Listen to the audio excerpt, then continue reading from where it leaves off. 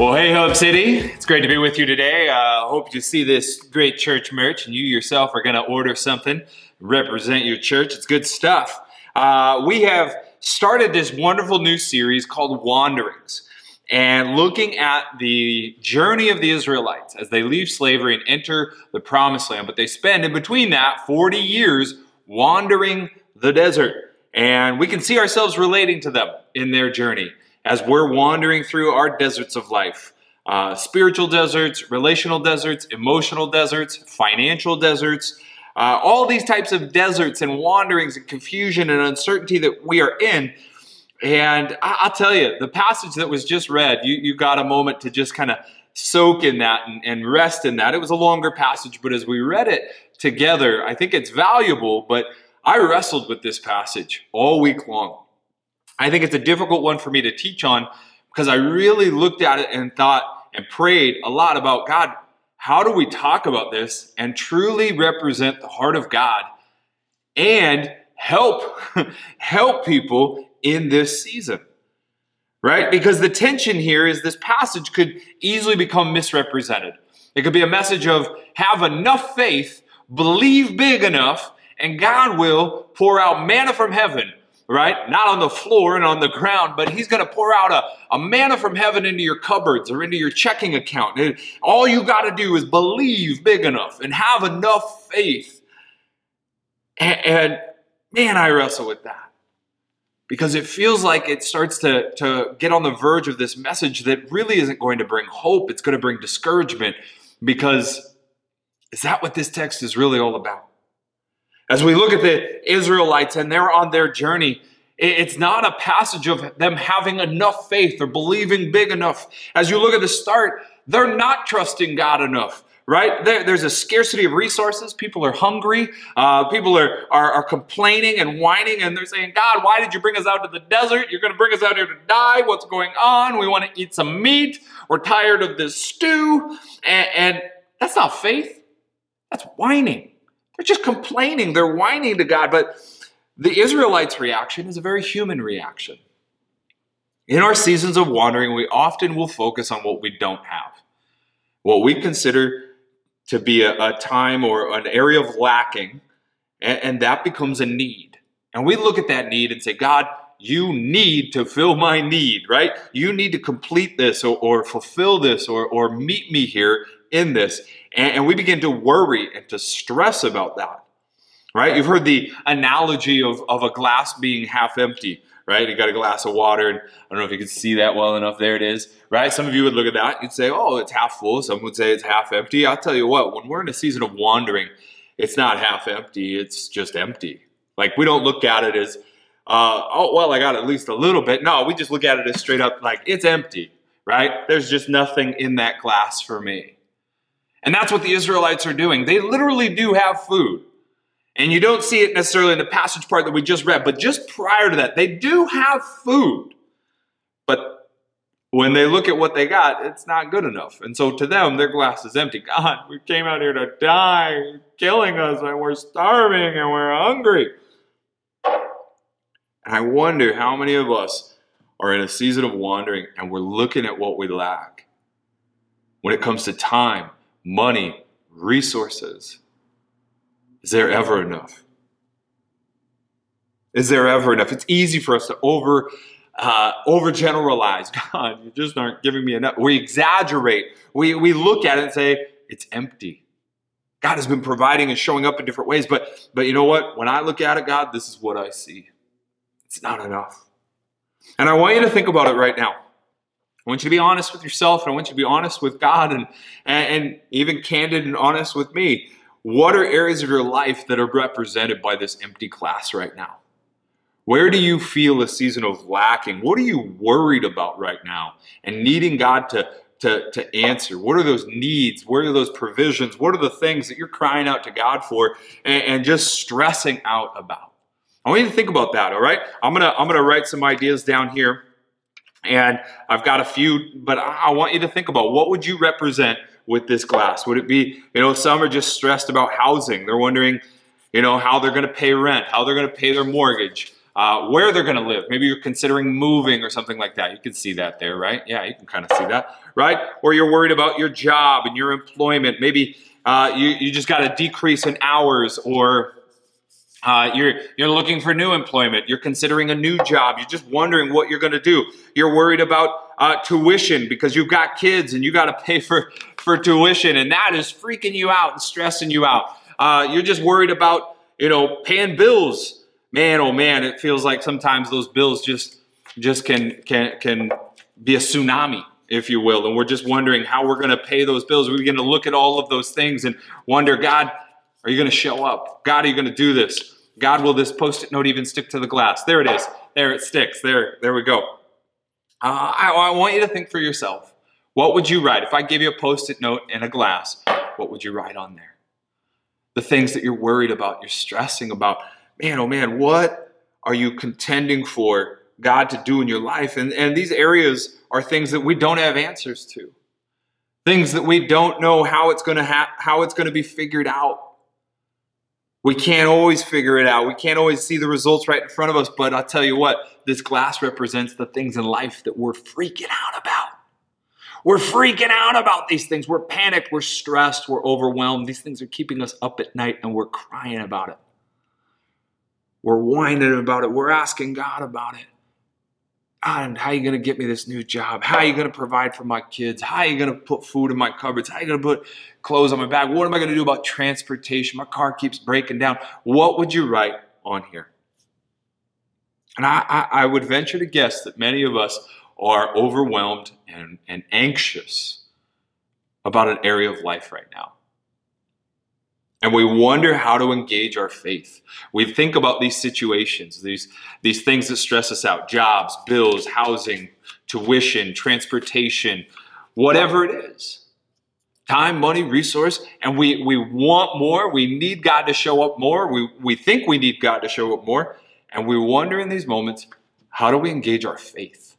Where does faith intersect in this moment? And as you look at the Israelites in the desert, this moment with the Israelites is not a story of them having this great faith to start off with, right? It's not have more faith, get your wish list fulfilled. This is a story of God seeing them in their worry, seeing them in their stress, and he shows up in their anxiety. We see this in Exodus 16, verse 12. It says, I have heard the grumbling of the Israelites. Tell them at twilight you will eat meat, and in the morning you will be filled with bread. Then you will know that I am the Lord your God. I have heard the grumbling of the Israelites. Notice it doesn't say, I have seen this momentous, incredible faith on behalf of the Israelites. No, it says, I've heard your complaints. I've heard your grumbling. And God shows up and he shows them a mercy, and he shows them a grace and a generosity, a compassion. He's not angry. Scholars will dissect this passage, and at this point, when he shows up with manna and with quail, right, he's a loving, generous God. He's not angry. And he blesses them with this provision, this miraculous provision of quail and manna. And I say it's a miracle, and it's not a result of their faith, right? I think that's important. It's a result of his love. I'm not overselling this. I believe this is a miracle.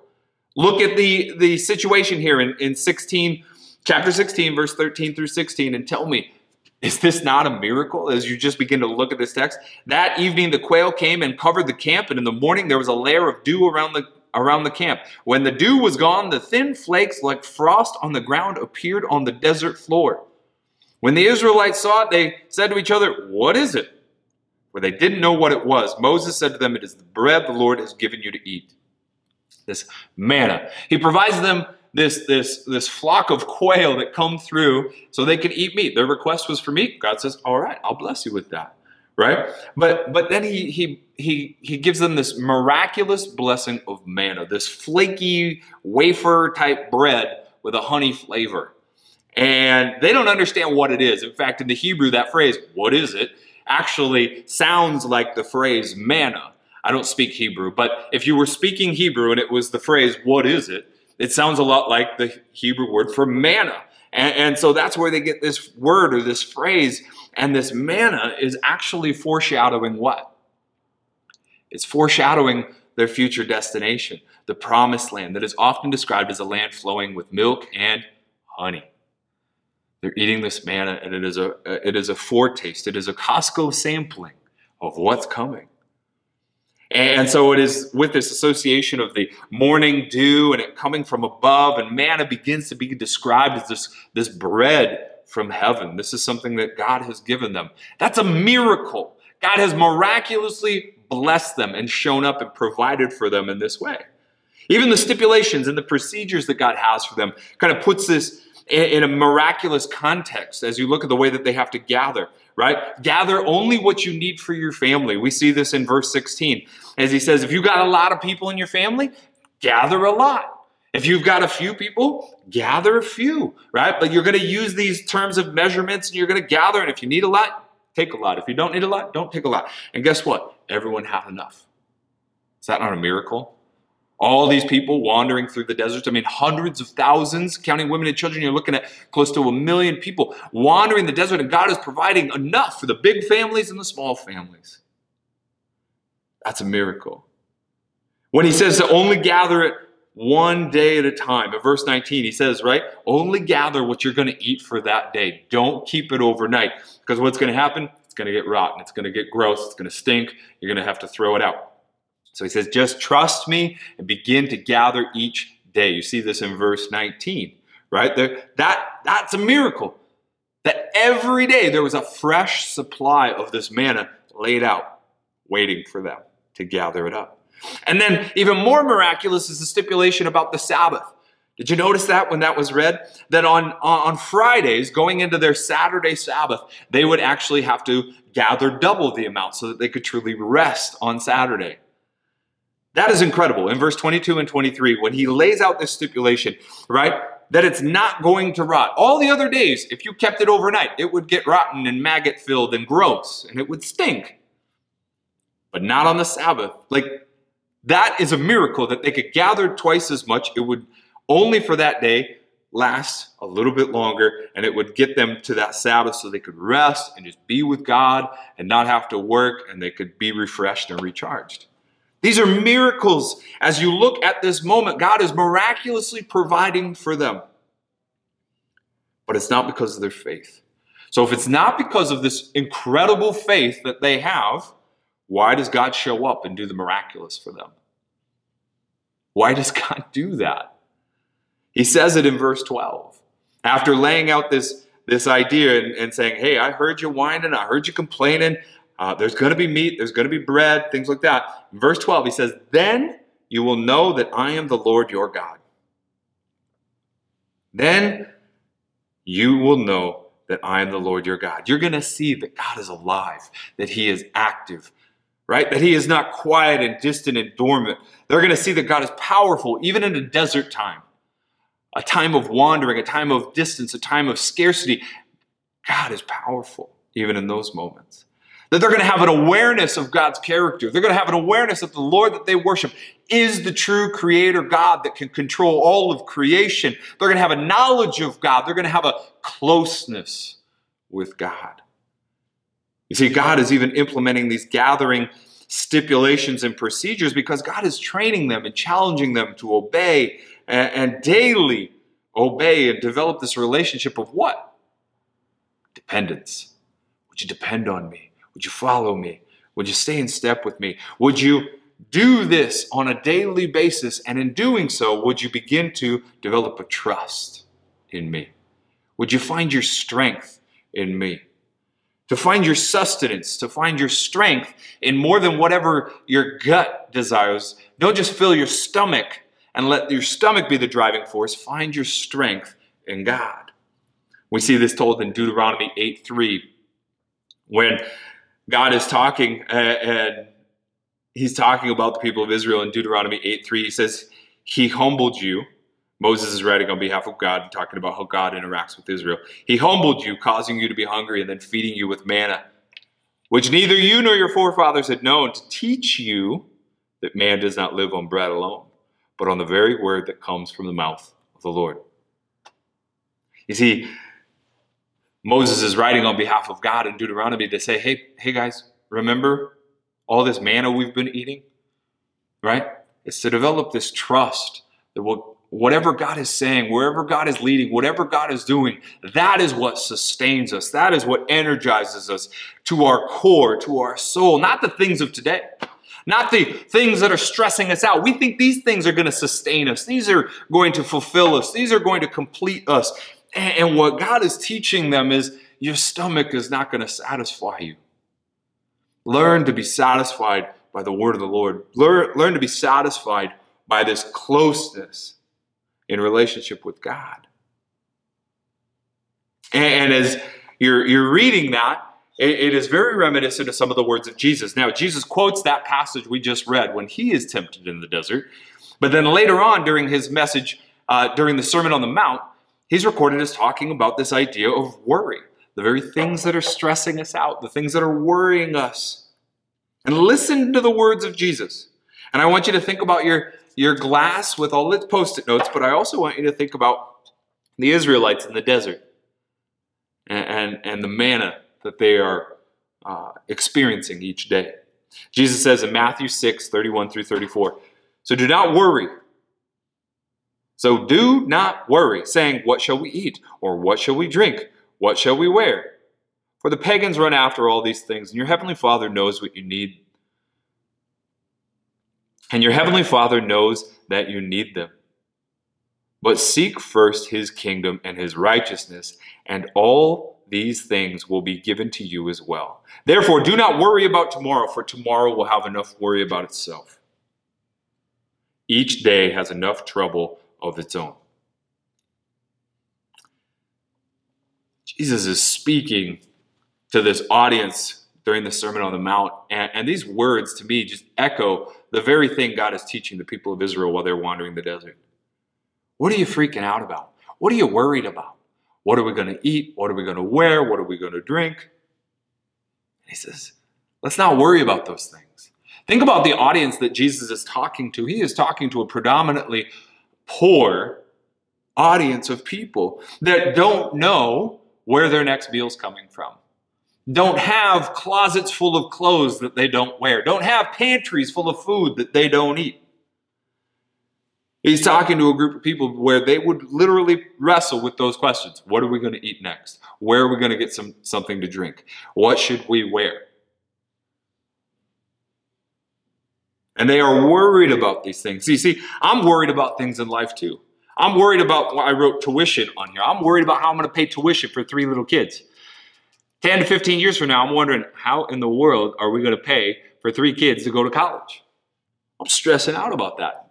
I'm stressing about something that's 10 to 15 years from now.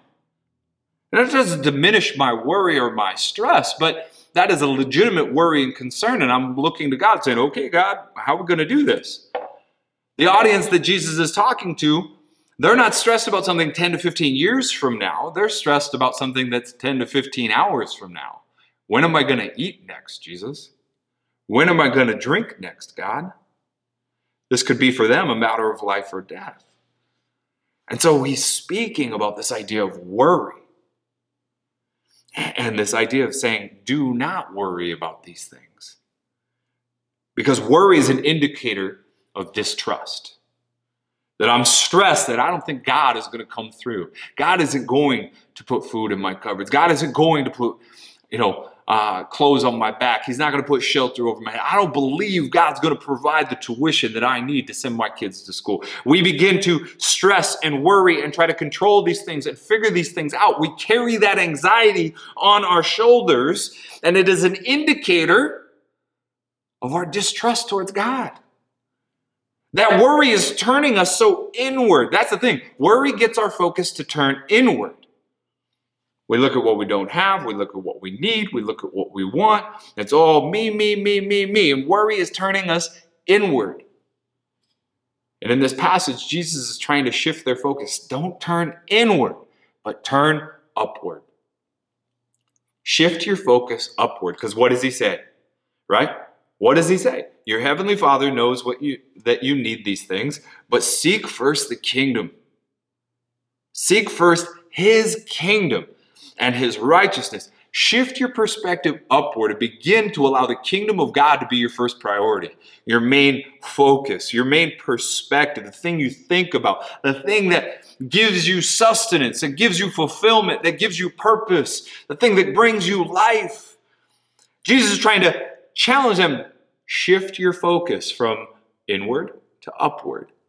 God is trying to do this very same thing with the people in Israel.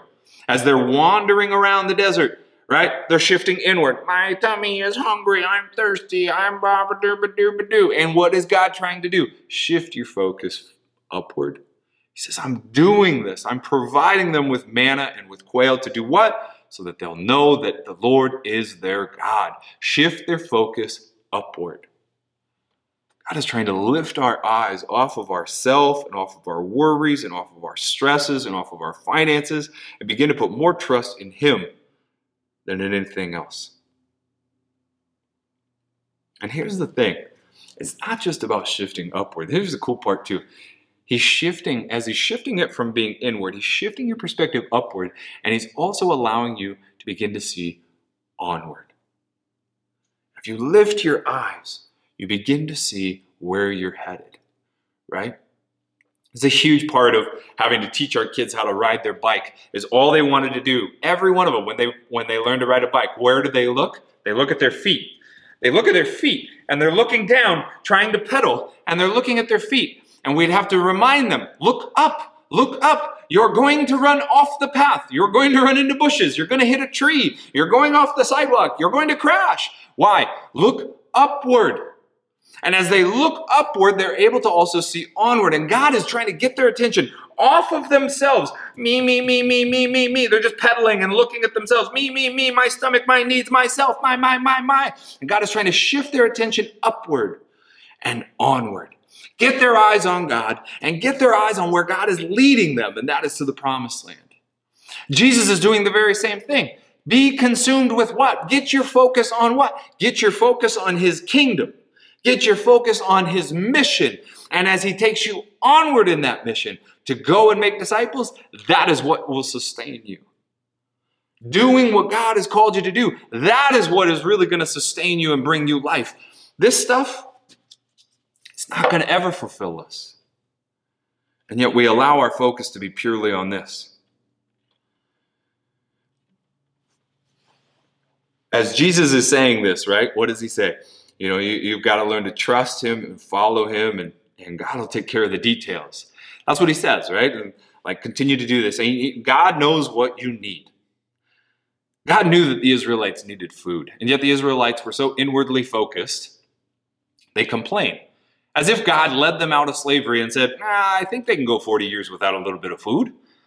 No, God knew what they needed. He was going to provide them the sustenance necessary. And we see this as Nehemiah talks about their journey through the desert. He kind of gives a big, broad perspective picture of what was going on. And we see Nehemiah's description of Israel wandering through the desert. It depicts exactly what Jesus is saying. Seek first the kingdom of heaven, and God will take care of the rest. God will take care of the details. Seek Him, follow Him, God will take care of it. Nehemiah 9:19 through 21. This is Nehemiah's depiction of the people of Israel. He says, because of your great compassion, you did not abandon them in the desert, them being the Israelites. You, God, did not abandon them in the desert. By day, the pillar of cloud did not cease to guide them on their path, nor the pillar of fire by night to shine on the way they were to take. You gave your good spirit to instruct them. You did not withhold your manna from their mouths, and you gave them water for their thirst. For 40 years you sustained them in the desert. They lacked nothing, and their clothes did not wear out, nor did their feet become swollen. That last one right there, God has led them through, right? They continue to follow Him, keep their eyes on Him, continue to go in that direction, and God took care of the rest. He fed them for 40 years on this manna, stuff they had never seen before. And when they get to the promised land, they don't eat manna anymore. But that 40 years of journey, God provided. Didn't even wear out their sandals. Did you catch that when Nehemiah says that? That's incredible provision. God knows what we need. God is not oblivious to these needs. He knows they need to do this. He's aware of what's going on. And God is trying to show Israel through this moment that he is faithful. But instead of trusting God, the Israelites decide to test God. Instead of trusting in God, the Israelites end up testing God. We see this in the Psalms when it talks about their journey through the desert in Psalm 78:18. It says they willfully put God to the test by demanding the food that they craved. Like they tested him because they didn't have enough, right? We see it in the passage of chapter 16 in Exodus that was read earlier, and the ways that they responded, right? You've got all this manna all over, and their responses show they're not trusting in God. They're testing to see if what God said is really going to happen. Because what did they do?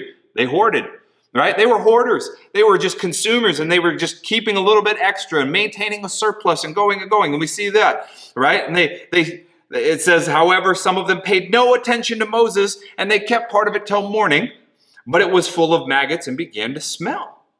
We also see that they break the Sabbath. Right? One of the stipulations was rest on the Sabbath. But instead, some of them, it says in verse 27, nevertheless, some of the people went out on the seventh day to gather it, but they found none. In both scenarios, whether they're hoarding or whether they're overworking, what's happening? These people are not trusting in God. They're testing. Is God really going to supply us enough to take a day off? I don't know. I'm going to challenge this. I'm going to test. I'm going to see if this is real. They're testing God. They're not trusting God. They're not believing that what God said is going to come to pass. They're not trusting that God is faithful to understand their needs. They're testing it. They're taking matters into their own hands. They're controlling it on their own. Thinking as if, well, if I don't save a little surplus, God might forget about me and I might go a little hungry. Maybe he won't provide some tomorrow, so I'm going to hoard a little bit extra here. See, their behavior shows that they're not trusting God. They're not dependent upon God. The psalm was right. They're testing God. In fact, later in chapter 17 of Exodus, after a moment where God provides for them a miraculous supply of water, it says this in 17:7. They tested the Lord, saying, is the Lord among us or not? They're testing him. They're not trusting him. What they're really saying is, God, if you're really with us, then you need to give us blank. See what they're doing? They're testing him. God, if you're really present with us, if you really let us out of Israel, you can imagine them just kind of looking up at the sky. If you really got us out of Egypt to get us into this desert place, if you're really with us, pillar of fire, pillar of smoke, well, then you're going to give us meat. You're going to give us water. You're going to give us food. You're going to give us blank. That's a test.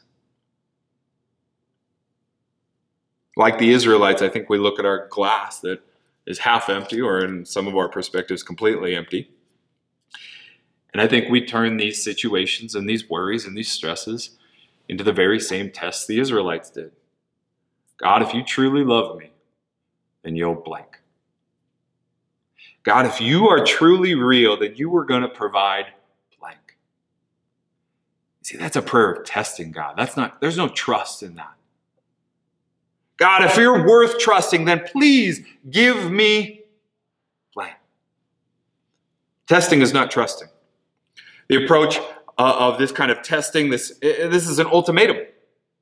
This is trying to control God, trying to manipulate God, trying to get God to do what your stomach wants, what your flesh wants. We aren't interested in following God. We want God to follow us.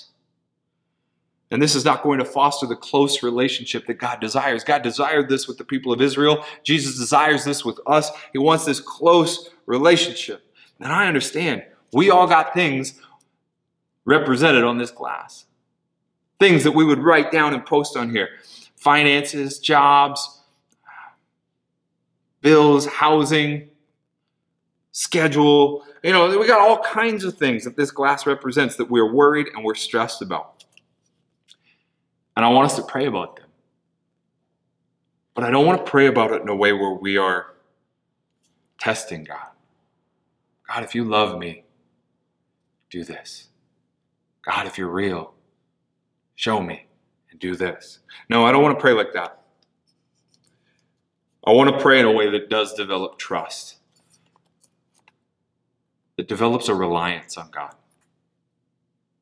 Trusting or relying that God really does know what I need. He knows what I need. He knows what's on the cards. And I'm going to pray about it. But I'm going to live so open-handedly. And if he chooses to give that, great. Hallelujah. I'm going to be thankful and appreciative, and I'm going to be grateful for that. But if he chooses not to answer my prayer in that way, I'm going to continue to live dependently upon him. Because he knows the road ahead better than I do. And he knows what I need better than I do. That's trusting him. Praying about these things in a way where it's not an ultimatum. But it says, God, I trust that you know better than I do. And I come asking. And I'm willing for you to say yes, no, or son, we're going to do that later. So let's take a moment. I want to just pray for whatever is going on in our lives. Can we do that, church? Let's pray together. Jesus, I thank you that you know the journey that each person is on right now. You know the areas of wandering that we are in. Relational, emotional, financial. You know the stresses that consume each person right now, God. And I thank you, God, that you know what's going on even more than we know ourselves. You see the broader picture. You know our true needs, and you know what we need for today. And I pray, God, that we learn to develop a close relationship with you, a dependent relationship with you. Not a tested relationship, not a transactional relationship. God, we want closeness with you. And we trust you in the days ahead because you know best. Thank you, Jesus. Pray for those that need jobs, God. We pray that you open doors. We pray for those who are just struggling financially. God, just begin to bring clarity, bring peace, bring provision. For those that are struggling in all these areas, God, that are represented by those in our church. Be the rock that we can lean on right now. We love you, Jesus. Thank you that you are faithful. In your name we pray. Amen. If you'd like more information regarding Hub City Church, find us at thehubcitychurch.com. Thanks for listening.